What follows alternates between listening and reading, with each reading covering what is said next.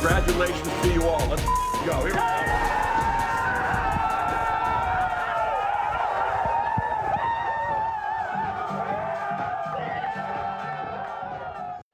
Yay! Fan Morning Show, Sportsnet 590 The Fan, Ben Ennis, Brent Gunning. Champagne celebrations for all, miniature American flags for others. Yeah, good job. Was done by all. I just want to get this off my chest, and then I'll leave it alone. I just wish baseball players just had a touch of shame about the celebrations. There, I said it. I did the hockey guy thing. I do not like it. I do not begrudge them because they all do it.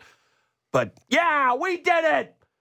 Falling kind of backwards in this weekend and the last few weeks of the season. But yeah, we did it. So, hey, they're in. Time to move on. Time to rally. And as John Schneider said, time to go on a run. And then he probably said this as well into a mic somewhere. Time to drink a beer and eat a steak because he loves that one. But Benny, how you doing on a wonderful Monday with the Blue Jays clinched in a playoff spot? Yeah, so the Blue Jays wrap up the regular season with 89 wins. They only end up taking 2 of the 6 games at home to wrap up the season, in which 3 would have guaranteed their path into the postseason. Yesterday's game doesn't really count because they punted on that bad boy. Yep. They started a major league journeyman who was called up to be cannon fodder, and in cannon fodder he was, against the Rays. So here's how I feel about the way this thing wrapped up and this season as a whole. Like, I'm of two minds. See, you can be disappointed in the season considering the expectations, but let me tell you something.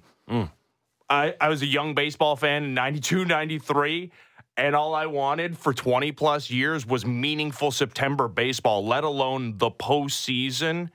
So it's still like there's still a part of me that, yeah, I mean, there's the cynical, like I've been around sports my entire professional career part of me. But there is that like little kid inside of me that remembers being 9 in 1993 and then expecting the postseason every single year.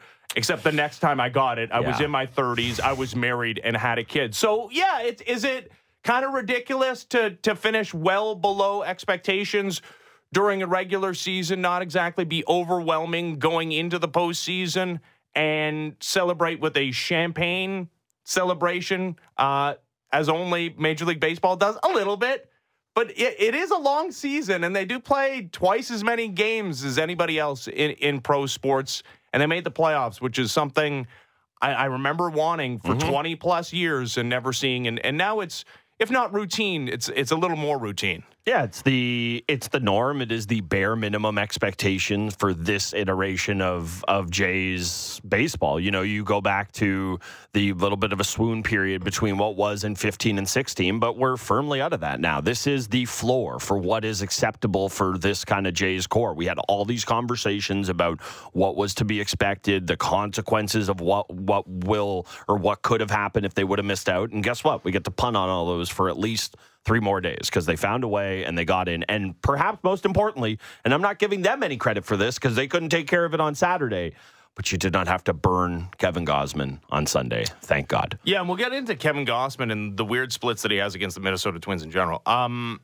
Saturday did have a chance to be a real moment. I was there. Yeah, I was thinking of you, bud. It was my kid's 8th birthday. It was great. They were down on the field, him and a couple buds for batting practice, which was awesome. Got some autographs, and they came back. Father, I'll say it. You're fishing for it. Father of the year over here. Look at you. I was, waiting for you to say that. Thank you for saying no problem. The thing that's obvious and true. Yeah, very true. And that could have really just been a capper on a season that was disappointing but ended in spectacular fashion. Maybe walking off the Rays and then having a celebration on the field, taking care of your own business. But in that scenario, maybe you are playing the Rays. And I know I made the hard sell on the Rays maybe being the better matchup for the Blue Jays. They finished 21-31 against the American League East. I got to be honest with you, despite the fact that it was always on the table, a first-round matchup against the Minnesota Twins. I never really considered it because I did think with these games against a Rays team that was home and cooled out that they'd be able to win a bunch of them, by which I mean all of them, and secure their spot as the second American League wild card, instead finishing as the bottom wild card. And I think on the surface, like a number of weeks ago, if you would ask me, hey, what do you prefer the Blue Jays do? Or what's the easiest path to contention here? Probably going to play the team that played 20 fewer games against teams with records above 500. Yeah, and the Twins, and I think the reason the Rays are extra scary, and we've laid it out, and you actually pointed out it's not the case, the House of Horrors, or maybe not that the Trop is. There's just so many memories there. The Twins just feel like such a complete blank slate heading into things. I mean, I know they've had moments, but if you ask most baseball fans in this city, go ahead and think of all of the Twins postseason moments you can think of. Like, I don't know, Kirby Puckett, maybe Justin Morneau, is he poking around? Like, it is not tip of the tongue. It is not front of mind. These are not Jack Morris in 91, and one of the greatest games ever pitched. Yeah, 91, exactly. This is my point, is people, this is not, when you can just close your eyes and think of playoffs in the AL or the American League for the last, I don't know, half decade, it's the Rangers, it's the Astros, occasionally the Red Sox or the Yankees, one of those two almost certainly. It's not the Twins. So I think that's the kind of uneasy nature there is with a lot of people and the way they kind of head into this series, because it's just not something you were preparing for or expecting, because we were so focused on the wild card teams as well. It just really was something that was kind of, because they were so home and cooled, it was just this kind of afterthought almost. Yeah, you know why you don't think of the Twins' recent postseason history? Because they've lost a Major League Baseball record 18 consecutive postseason games, which is like, it's almost impossible to do that. Do you know how they're so due, Ben? They're so due. I'd be lying if I didn't think about the fact that they are actually due. Like that, yeah, they're not going to go 0-100, are they? I mean, could they go 0-20? I guess the Blue Jays are hoping so. But yeah, 13 of those games, they'd settle for 1-20 gladly. 13 of those losses of the 18 consecutive against the New York Yankees. It always felt like those two matched up, and it didn't matter what kind of a regular season the Twins had compared to the Yankees. The Yankees just crushed them up into a fine powder. Mm-hmm. And part of that is, I kind of alluded, I mentioned it, but just kind of threw it in there. But this deserves repeating. Okay, the Twins were above 500, barely so, but above 500 against teams with winning records this season. Blue Jays were slightly below 500 against teams with winning records. The difference is the Blue Jays played almost an entire more month of baseball against teams with winning records. 20 more games than the Minnesota Twins, who played in that woeful American League Central where there's tomato can after tomato can after tomato can, and like the Guardians gave a little push when nobody thought they would at the deadline by, acquiring talent when they could have just absolutely punted away the rest of the season. That totally blew up in their face, and all the guys that they acquired were back on waivers within weeks. But like, it was nothing but 13 games against also ran, against also ran, against also ran, against also ran, which is okay. That's how they built their regular season record, and a lot of stress-free baseball for that Twins team. It doesn't mean anything going into game one tomorrow in Minnesota, but it does. It's a really interesting data point when you compare these two baseball teams. One playing in a division, the Blue Jays, where there are three playoff teams, and the top team, the top seed in the American League, and the other, again, playing with literally at least three, if not four other teams that are just an absolute abominations of baseball teams. Yeah, there's that part of it and it's, we always talk about sample size in baseball. That is, when we're talking about a one season sample size, 20 games is a pretty healthy margin there for you to actually look at the difference there. The other part of it as well with the Twins, and you mentioned the idea of them being home and cooled, whereas the Jays had to play all these kind of must wins or must win a lot ofs anyways down the stretches. What does that do to a team, right? Or are the Twins able to rest up and get right? Of course they are, but they've also been out of the feel of must-win games and playoffs games. And what do we always talk about in baseball is a team just needs to get hot. Now, the Twins actually have been producing a little bit as of late, despite all the injuries they've had. So it's not to say they haven't been hot, but there's such a different feel in doing that in, okay, this is game 158, and in a week from now, the playoffs are going to start, and this at-bat in the grand scheme of things does not matter at all versus everything the Jays have been going through. So it's basically the rest versus rust thing, except the Twins aren't as rested because they've been playing games the whole time. Yeah, and the Twins have finished the regular season off strong. They had a 42-28 record in the second half, and then 18-9 in September. Again, tomato cans after tomato cans. And the Blue Jays faced their own tomato cans too. Took care of the Red Sox right after getting swept by the Rangers. Took care of a Red Sox team that was pretty home and cooled out, and did some pretty good work in Colorado. Yep. In Oakland against the Kansas City Royals. So everybody does play the same teams. It's just the Twins played a lot more of the crappy teams than the Blue Jays did. For those who maybe are not as well versed in the Twins as people from Minnesota, and you know what? There's probably a lot of people from Minnesota who are not that well versed in the Twins, if we're being honest. Is it Larry Lopez, game 2 starter? Is that it? Yeah, Pablo Lopez is definitely going to start game 1. He's had a tremendous season. So this is what the Twins are about. They're about hitting home runs. They actually lead the American League in home runs. They're only 21st in average, but they're 7th in OPS on the strength of all those home runs. And the pitching, you want to compare the two staffs, and the Blue Jays, that being their major strength, which it absolutely is. Blue Jays have a better ERA, but only slightly so. Twins are 6th in all of baseball in ERA, and they are 1st in pitcher strikeouts. They have some tremendous players. The problem they're dealing with now, as you mentioned it, a couple of injuries to some pretty significant players, and you want to talk about maybe George Springer's playoff history or Brandon Belt's playoff history. Carlos Correa has pretty good playoff history as well. Problem for him is that, well, one, when he was healthy, he wasn't having a great season with an OPS just barely over 700. And right now he's dealing with plantar fasciitis. So he didn't finish the regular season healthy with the Twins. And Royce Lewis, one of the best up-and-coming rookies, he was also injured down the stretch. There's no minor league season, so those guys haven't seen live pitching in now weeks. So that could be a major question mark. But the idea, so I'm of two minds here.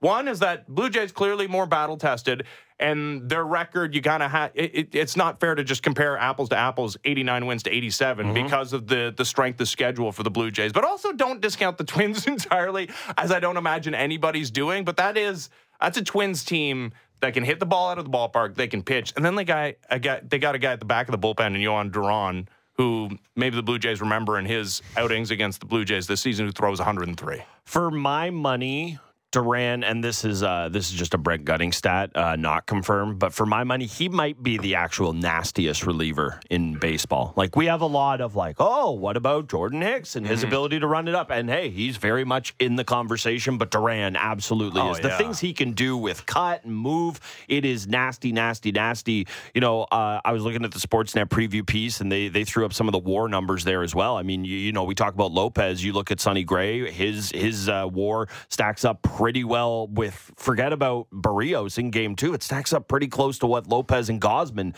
have done this season. So I think that's the other part of it as well, is that the Jays should have expected to have a pretty handily advantage in starting pitching. That's not going to be the case. Not to say they can't have better starts. Of course, Gausman's capable of going head to toe or toe to toe with anybody. Same with Barrios, but it's far from a certainty. And it's a team that's kind of doing it with a similar recipe to you, but with power. Yeah. I think just the way you laid that out.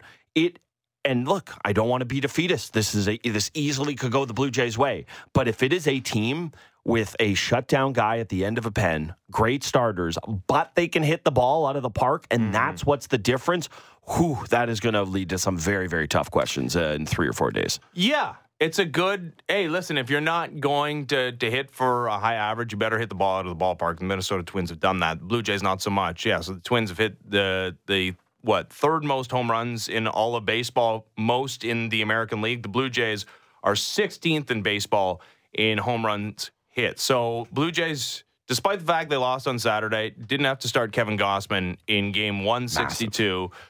I mean, they could have started him to maybe avoid the Twins, but they weren't interested in doing anything outside of resting the guys they had to start on Sunday, which makes a ton of sense. Which is the right play. Yeah, obviously. Yeah. Even though,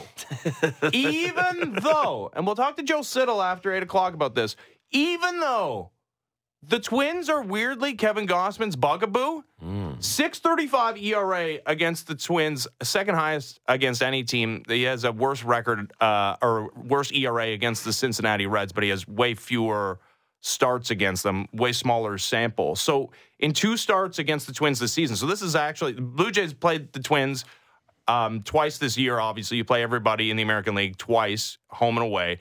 They were 3-3 against them. They won 2 out of 3 on the road in Minnesota. They lost 2 of 3 at home against the Twins. The series they won on the road actually came after that May swoon where they went 2-9 against the American League East and the sky was falling. Remember that? The sky was... There've been a lot of sky is falling moments. Yeah, it was the first time the sky fell. Okay. It was Skyfall. Back in May. Daniel Craig. Yeah. So in Gausman's first start against the Twins in Minnesota, it was okay. Gave up 1 earned run over 5 1/3, 8 strikeouts. Did have 5 walks, which is not very Gausman-esque. And then came back for the return engagement against the Twins, 6 earned runs in 4 2/3 with 4 walks. There's been like some whispers around people who are smart about this thing. And again, we'll talk to Joe Siddall, who's very smart, former Major League catcher. So he would know, he'd be able to pick up on these things, that the Twins have some sort of tell on the splitter, which would indicate the walks too, that they do not wave nearly as often as other teams at the splitter that is outside of the zone. That's lower than the bottom of the strike zone. So Kevin Gausman, there's no debate. He's starting in game 1 tomorrow. But it is weird that this guy who's had tremendous success against so many teams in Major League Baseball, this is about the worst matchup you can have as far as career record is concerned. Yeah, and I had forgot about this until you brought it up now, and then I did remember watching that game, and it was just from the jump. Like, this wasn't something that developed in the 4th or 5th inning. It was pretty clear early on, they're just not going to swing at the splitter.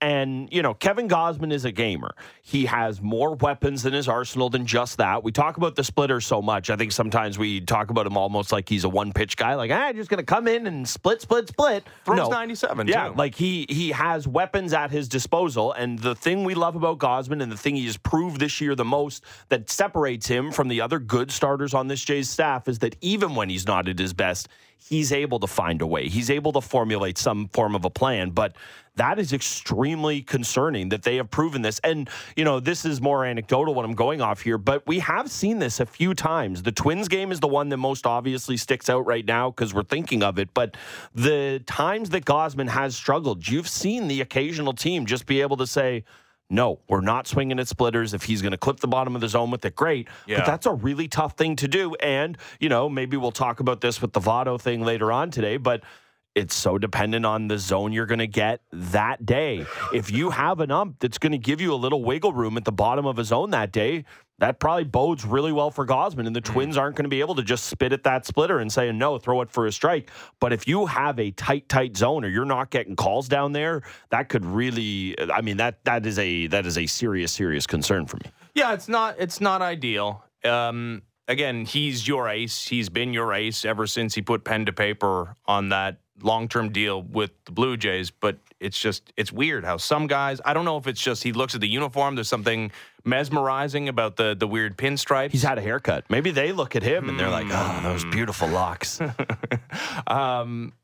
So on the other side, Pablo Lopez had a tremendous first season in Minnesota. But the Blue Jays faced him once this season as well, touched him up a little bit. 4 earned runs over 5 2/3 for Pablo Lopez. Gave up a couple of home runs in that series in Minnesota to the Blue Jays. There's also some Canadian content here.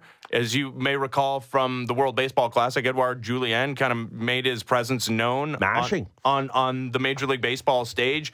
He's been great for the Twins in 109 games during the regular season, had a .381 on base percentage with 16 strikeouts. I think one of the major... Quickly on him, 4 homers in his last 15 games. Like, it's not just he's been great good this year. He's great right now. Oh, and 2 in his last 7. So this isn't even a couple weeks ago thing. Yeah, absolutely. I'm interested also to talk to Joe Siddall about how the bullpen matches up against these Blue Jays hitters. The Blue Jays are obviously going to throw a bunch of lefties in there, and I got to assume that Kevin Biggio's starting at second base, and it's not Whit Merrifield. And Dalton Varsho actually finished the season pretty strong offensively. So you start him in left field, and obviously Kevin Kiermaier in center, and Brandon Belt. You want to talk about finishing. I think Blue Jays are going to have 4 lefties in the lineup. Now, the Twins are going to carry two lefty relievers.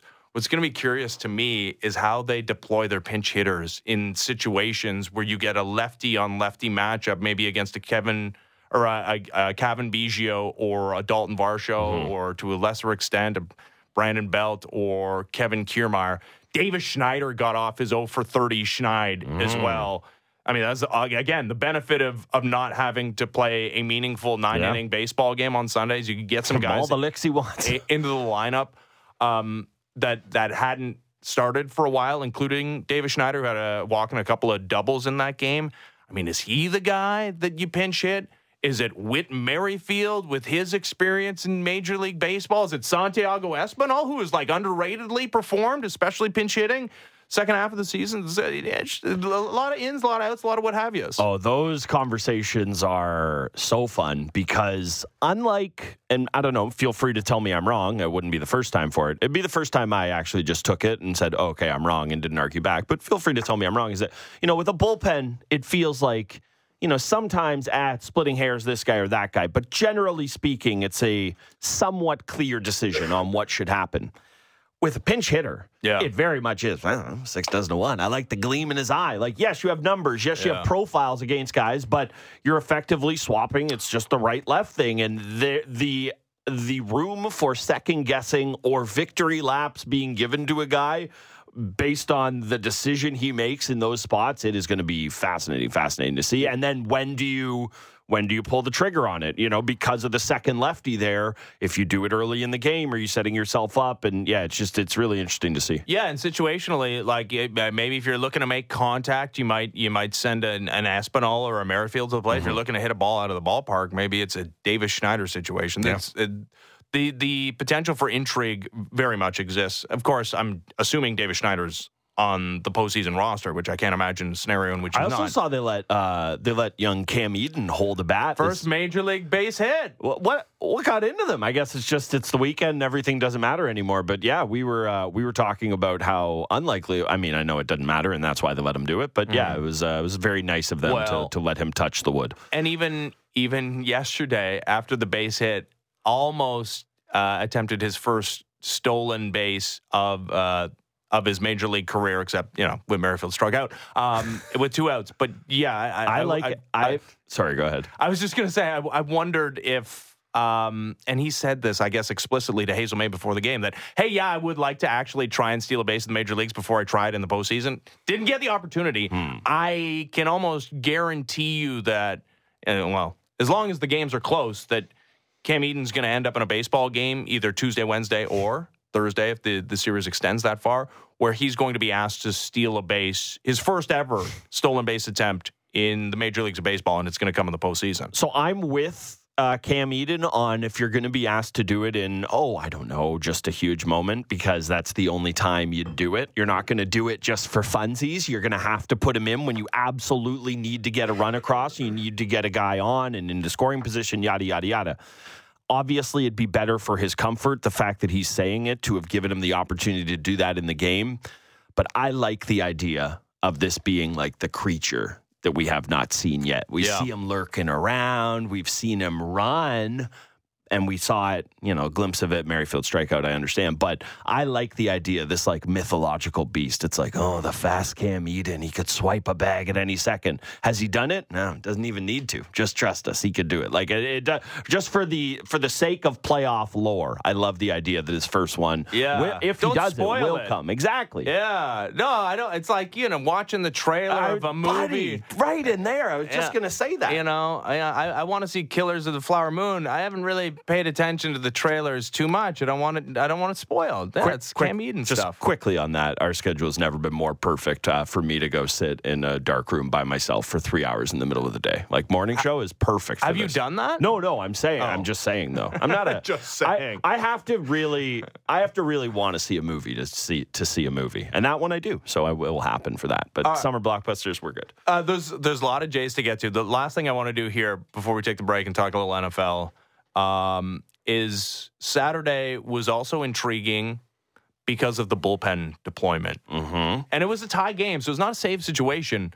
But we did see, and I know John Schneider said it was matchup dependent, We saw Jordan Romano in the 8th, and we saw Jordan Hicks in the 9th. Yes. So both guys threw scoreless half innings until Jordan Hicks was asked to pitch a second inning, and then for some reason decided Raimel Tapia was not worthy of a strike and started the unraveling with 2 outs in that half inning. But I wonder, I mean, this is something we've been debating, and Romano he ends his streak of 2 consecutive outings, allowing at least a run with Can't a overstate scoreless, how big that is, by the way. Yeah, with a scoreless outing against a Rays team that was pretty representative on Saturday. But I can't help but look at that decision, despite what John Schneider's telling you with the matchups favoring Hicks in the 9th because of where they were in the order. I look at 8th, I look at 9th. These guys are such creatures of habit. I can't help but think that, boy, it's not a guarantee that in a save situation in the 9th inning, it's Jordan Romano stepping out there. No, it's not. And they wouldn't have done that, by accident. This has all been part of a plan. They would have thought of this. I don't think just in the moment they're like, oh, man, we forgot to get Hicks hot. Okay, Jordo's always ready. Let's get him out there. No, this was obviously well thought out and part of a plan. The one thing I'll say about Hicks, though, is that, he's been pretty unflappable for the most part, but that was the version of him that should terrify you, is just the complete inability to throw a strike to a guy who he should be able to knock the bat clean out of his hands.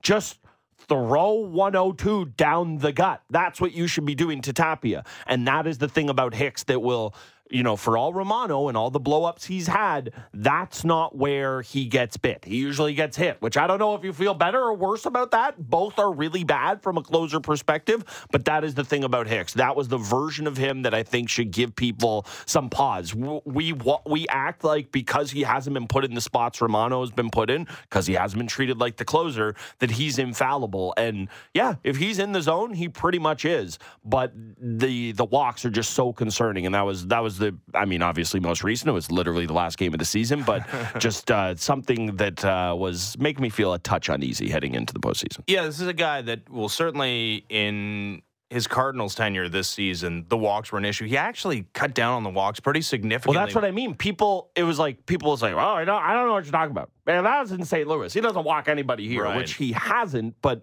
we're just going to pretend that a 6-week sample size of somebody is their baseball life? I know you're not. No. I know you, of all people, would never do that, Ben. You know what's more representative than the 24 innings he pitched for the Blue Jays where the walks per 9 were 3? I would say it is the 243 and a third career innings that he's pitched where the walks per 9 is almost 5. Oh, okay. Yeah. So yes, he is a guy that has been, throughout the course of his career, a little more wild than we saw in Toronto. He's also a guy, though, that struck out a bunch more per 9 than we saw as a member of the Blue Jays. He was actually pitching more to contact with the Jays, where the strikeouts per 9 were What's actually that Pete Walker up to?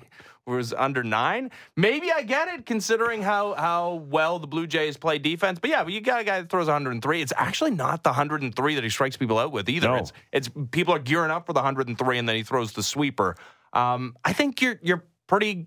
I think it's hard to make a bad decision, honestly, between the two. I think they're both very capable relievers. I do think whoever's hot is kind of.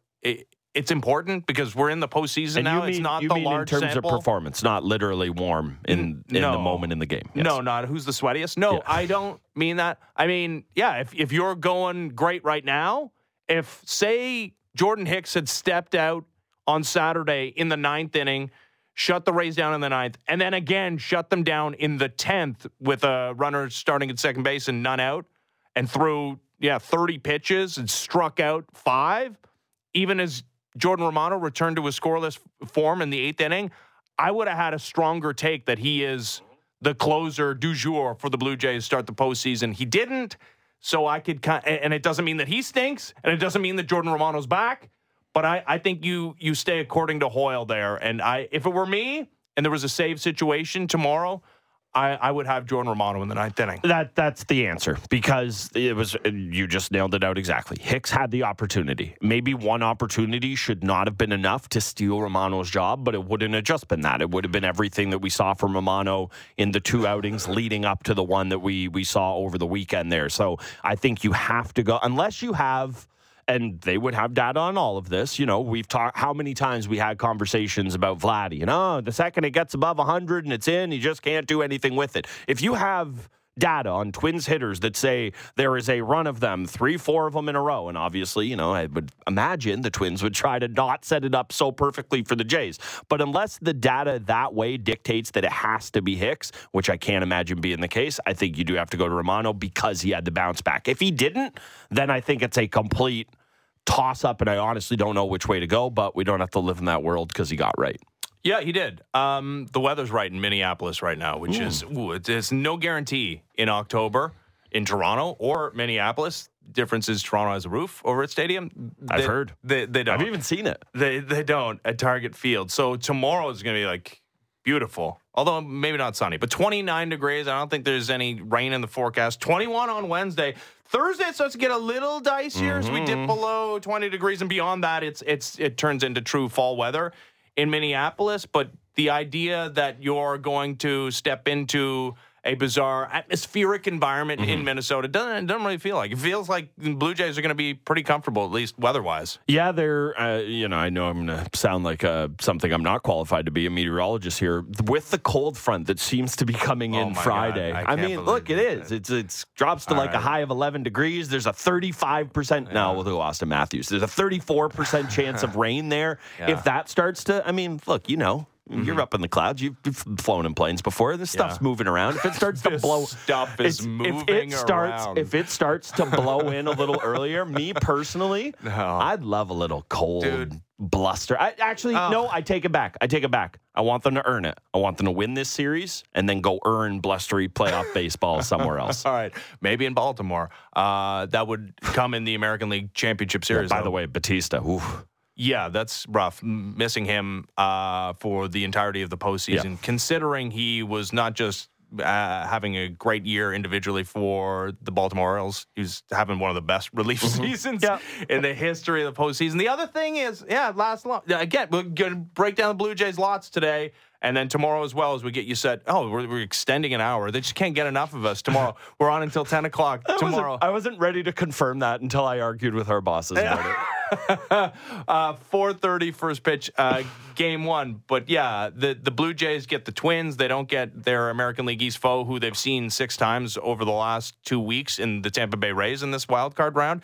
They also avoid that side of the bracket entirely until the American League Championship Series. The Astros, with how poorly they played at times down the stretch, including losing 7 of 9 to the Royals and A's in September, won the American League West and don't have to play in the wild card round. It's so stupid. Anyways, they're in the Blue Jays side of the bracket, and it is the Orioles on the other side of the bracket. There's no reseeding in the baseball postseason, so you get the Twins. Do you like that or do you not? I got to say it's a little strange. I honestly, and I was going to talk to Robert Flores later on about the format in general. I do think it's bizarre that the Blue Jays obviously have the tougher schedule, playing the tougher division, have a better record than the Twins. They go on the road for these 3 games just because the Twins won a horrible division. Like, it's fine. You can give the Twins a postseason berth for winning a terrible division because, things do rotate around year after year, decade, except for that division's always horrible. But in theory, that it's supposed to rotate around. But how about, they just get in? They don't. Why do they get in? Also get the top seed of the wild card teams. It's not fair. But what? Divisions matter in baseball. They just do arguably more than any. They get into the playoffs. They get in. I don't know. I'm of two minds. In fairness' sake, you're 100% right. But it is a sport that is so regional, and so you only care about your own league and really your own division, and you only care about the league for the last 2 weeks of it. It's not fair, but I do think it's right for what this sport values, the morals that baseball holds. They love their divisions, man. Brent, I'm with you. The divisions matter. Twins get in. Why? They get in, and they get what, they get to be treated like kings as well? How about you get invited to the dance? They get treated like princes. They didn't get a bye. They get a home. They're not kings. They're like a prince, I'd say. Well, the whole point of this wild card round was supposed to be outsized importance to finishing either as the last division winner or the top wild card, because you get all the games at home, which didn't work out for the Blue Jays last season, as I mentioned. That was great, right? Yeah, and as I mentioned, and it would have been great if they were home this weekend or this week. Maybe we'll talk about that as well. But yeah, also this is a season in which the home team has really not benefited very much at all to home field advantage. Anyways, besides the point, Blue Jays are going to Minnesota. And I'll outline some reasons as to why I think that actually might be beneficial for them later on in the program as well. But when we come back, it turns out Buffalo Bills are better than the Denver Broncos. Just ask the Miami Dolphins. We'll get to that and more next. As the Fan Morning Show continues, Ben Ennis, Brent Gunning, Sportsnet 590 The Fan. In-depth Blue Jays coverage with an analytical twist. Jays Talk Plus with Blake Murphy. Be sure to subscribe and download Jays Talk on Apple, Spotify, or wherever you get your podcasts.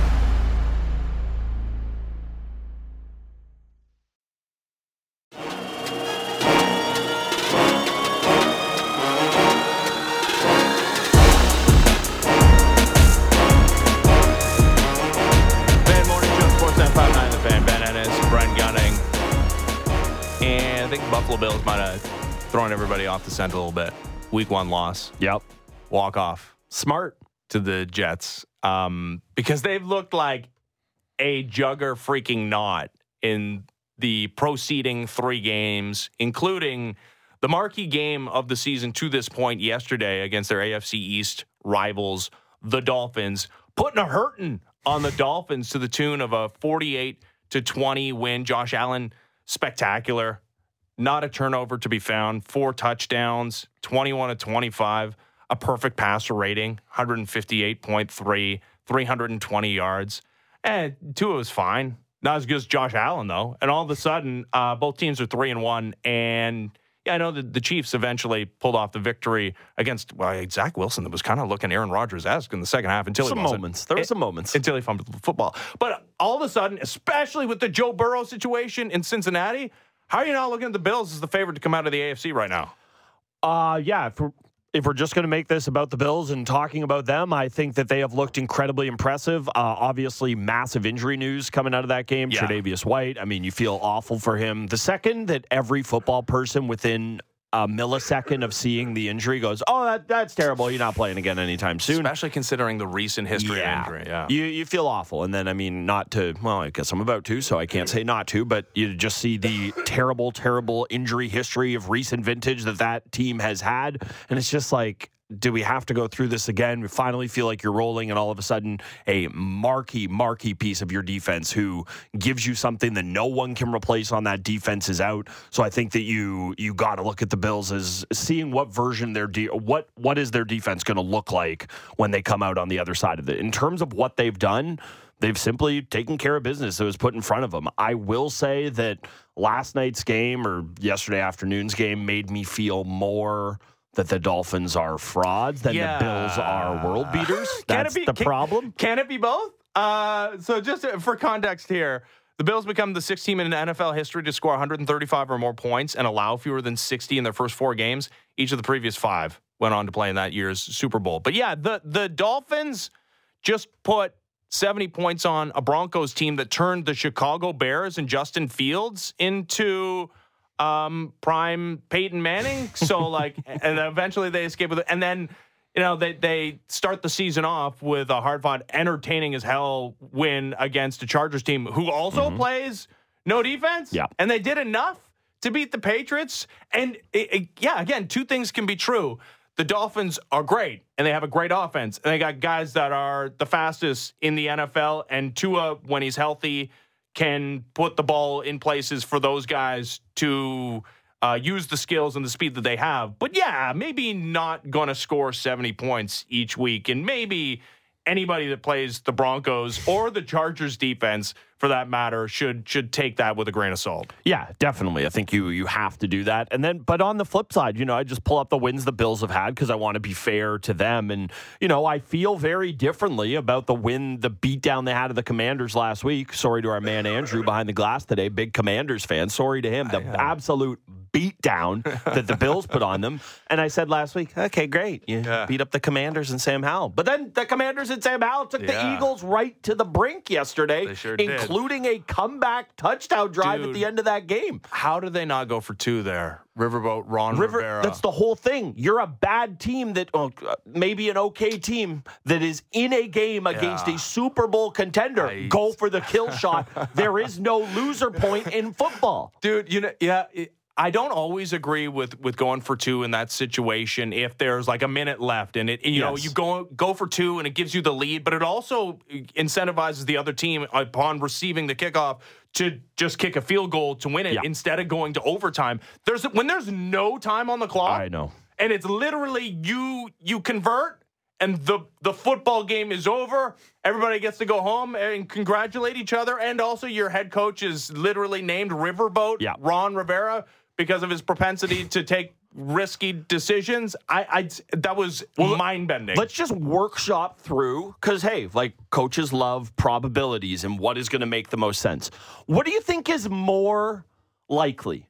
To convert 1 4th and 2, which is what that 2-point convert would effectively be, right. Or to guess right, win the coin toss, receive the kick, march down the field on the Eagles defense after you just did that on them. And then if that doesn't happen, then you have to stop the Eagles. Why would just one play on 4th and 2 not be more likely than all of those other things? And I get it. It's the Eagles. It's not like you just go, we'll just run it. No, you're not going to do that on the Eagles. But you have to. You're just so much more likely to win in that one moment there. The converse conversation is, it was unlikely, going toe-to-toe with this Eagles team through 4 quarters. Yeah. Let's go for a fifth. We should try again. It's going so well for us. Yeah. No, that was absolutely mind-bending. But then on the other, just dumbfounding coaching decisions in general. The Eagles had the chance to, and I get it's a little bit of ignorance of we're the Eagles.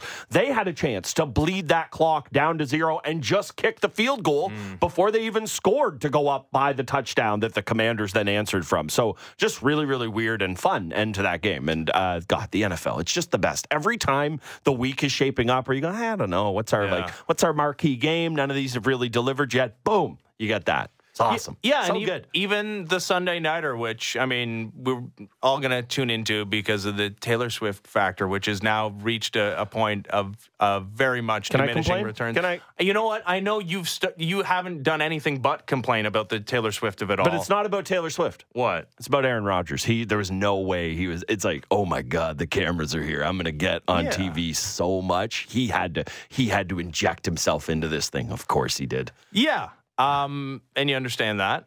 He's also false. Not been... I do not. Just go sit at home. Go to your darkness cave.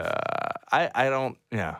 I don't think these guys get to the place that they've gotten without enjoying, being in the spotlight and being able to perform in the spotlight. Well, screaming, respect my privacy and leave me alone and stop asking me so many questions. I don't know if well, anyways. Not this year. Last year. A lot of don't ask me questions last year. Yeah, unless you're Pat McAfee. Yes. Then ask me all the questions. Every single week. So, he was there, and I don't know if it was by osmosis or maybe there was a conversation had between him and Zach Wilson, but I mentioned it. Zach Wilson looked very capable in the second half until a very ill-timed fumble, which basically cost him the game.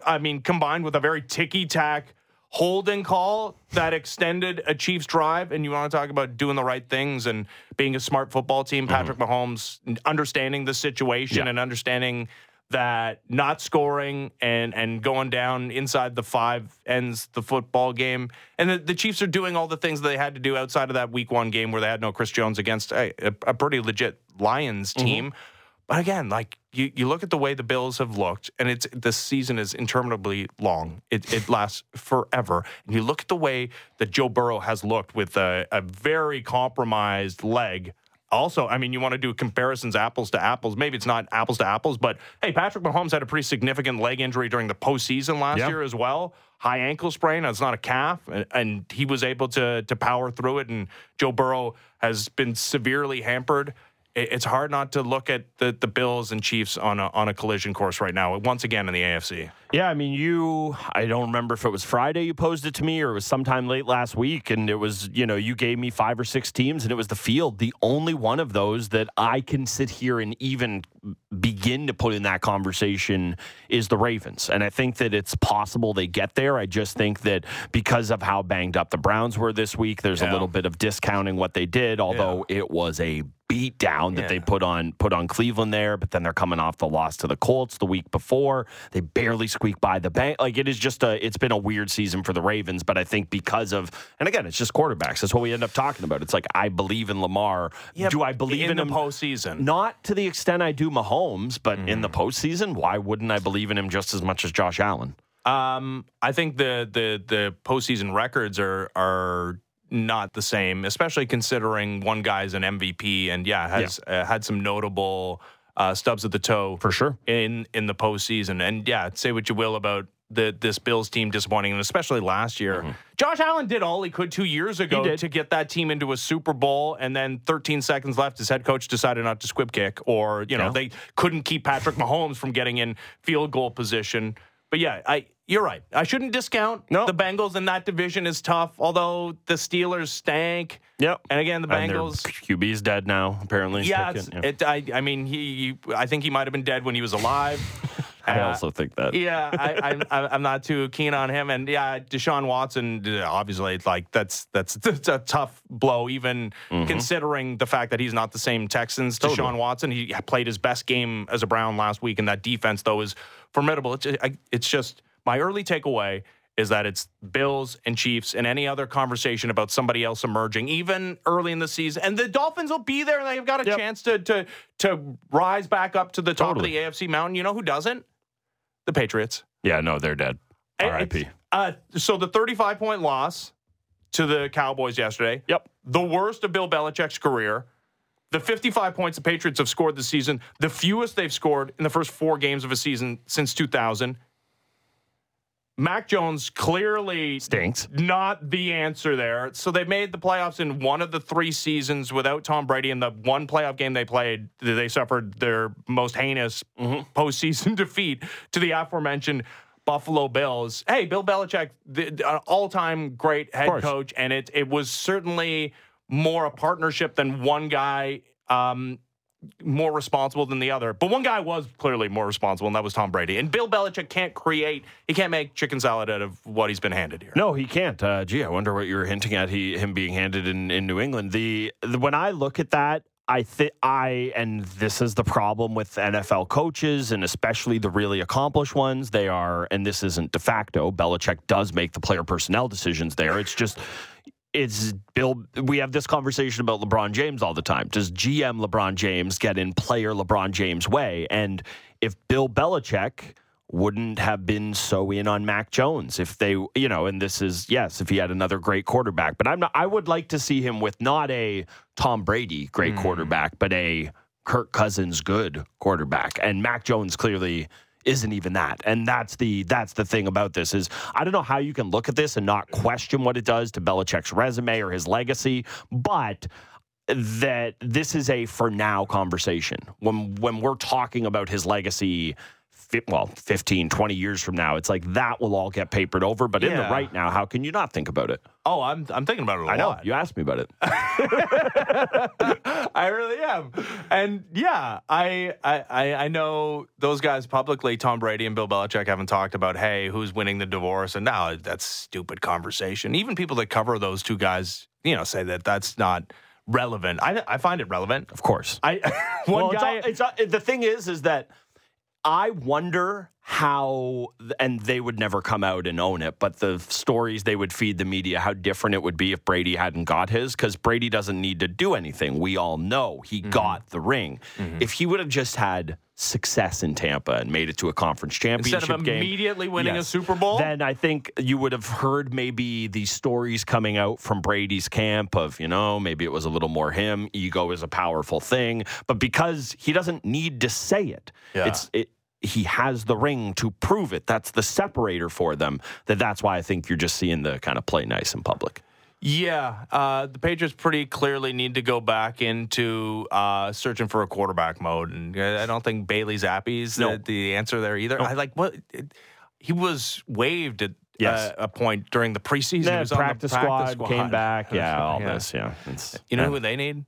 Nathan Rourke. I was going to say. Everybody needs Nathan Rourke. Honestly, it can't be worse. It cannot be worse. This is what's so frustrating about the Nathan Rourke situation. Because he was sold a bill of goods to go, and people who may be unfamiliar with Nathan Rourke's Canadian quarterback, former CFL Most Outstanding Player of the Year from Oakville. Yes. I interviewed him about this in training camp this year. Played for the BC Lions. But yeah, he was obviously told, and he had, maybe not his pick of the litter, but there was like close to double-digit NFL franchises who were bidding for his services as a potential backup this season. He thought his best chance to make an NFL roster was in Jacksonville. And right out of the gate, C.J. Beathard had to do nothing, apparently, to earn that. So I talked to him about that because when we did the interview, that news had already come out. And, obviously he's doing a little bit of PR answering with the questions, but he also did point out that he thought that would just give him his best tape because the offense fit him well. And if you remember the preseason, yeah, he got that one pretty good piece of tape. I don't know how much like a decision maker is like me going, wow! That was great. But if I was the decision maker, I would have signed him up. Patrick Mahomes said, yeah, that was great. Right? Yeah. So that's pretty good. I don't know. The guy knows football. I think so. It's just, I wish we could see him this season on one of these teams that doesn't have a quarterback. I'd like to too. And I just, quickly, I know we got to go. I wanted to sneak this in as well. Back to Zach Wilson. I know that feels like 50 years ago that we talked about him. But I don't know if you had this feeling, but we've heard all the stories about the team hates him and he's like the most tone-deaf person of all time. But all I could think of as he was playing well in that game, and again, we know how it ended, was all the stuff that those guys hate about him. If he's good, it immediately becomes all of the things that they love about him. The quote of him being like, do you feel like you need to apologize to the defense? Him being a good quarterback coming out and saying, no, why would I have to apologize? You know how good I am? The boys in the locker room, not on the defense, but in the offense are like, yeah, that's right, Zach. This ain't our fault. Don't apologize for anything out here. All of the traits that make him detestable as a terrible quarterback immediately flip to, this guy's the man if he's just half decent. Yeah, he was more than half decent against a pretty good Chiefs defense that was top 5 in the NFL in yards against per game. And that's ill-timed fumble, I would say.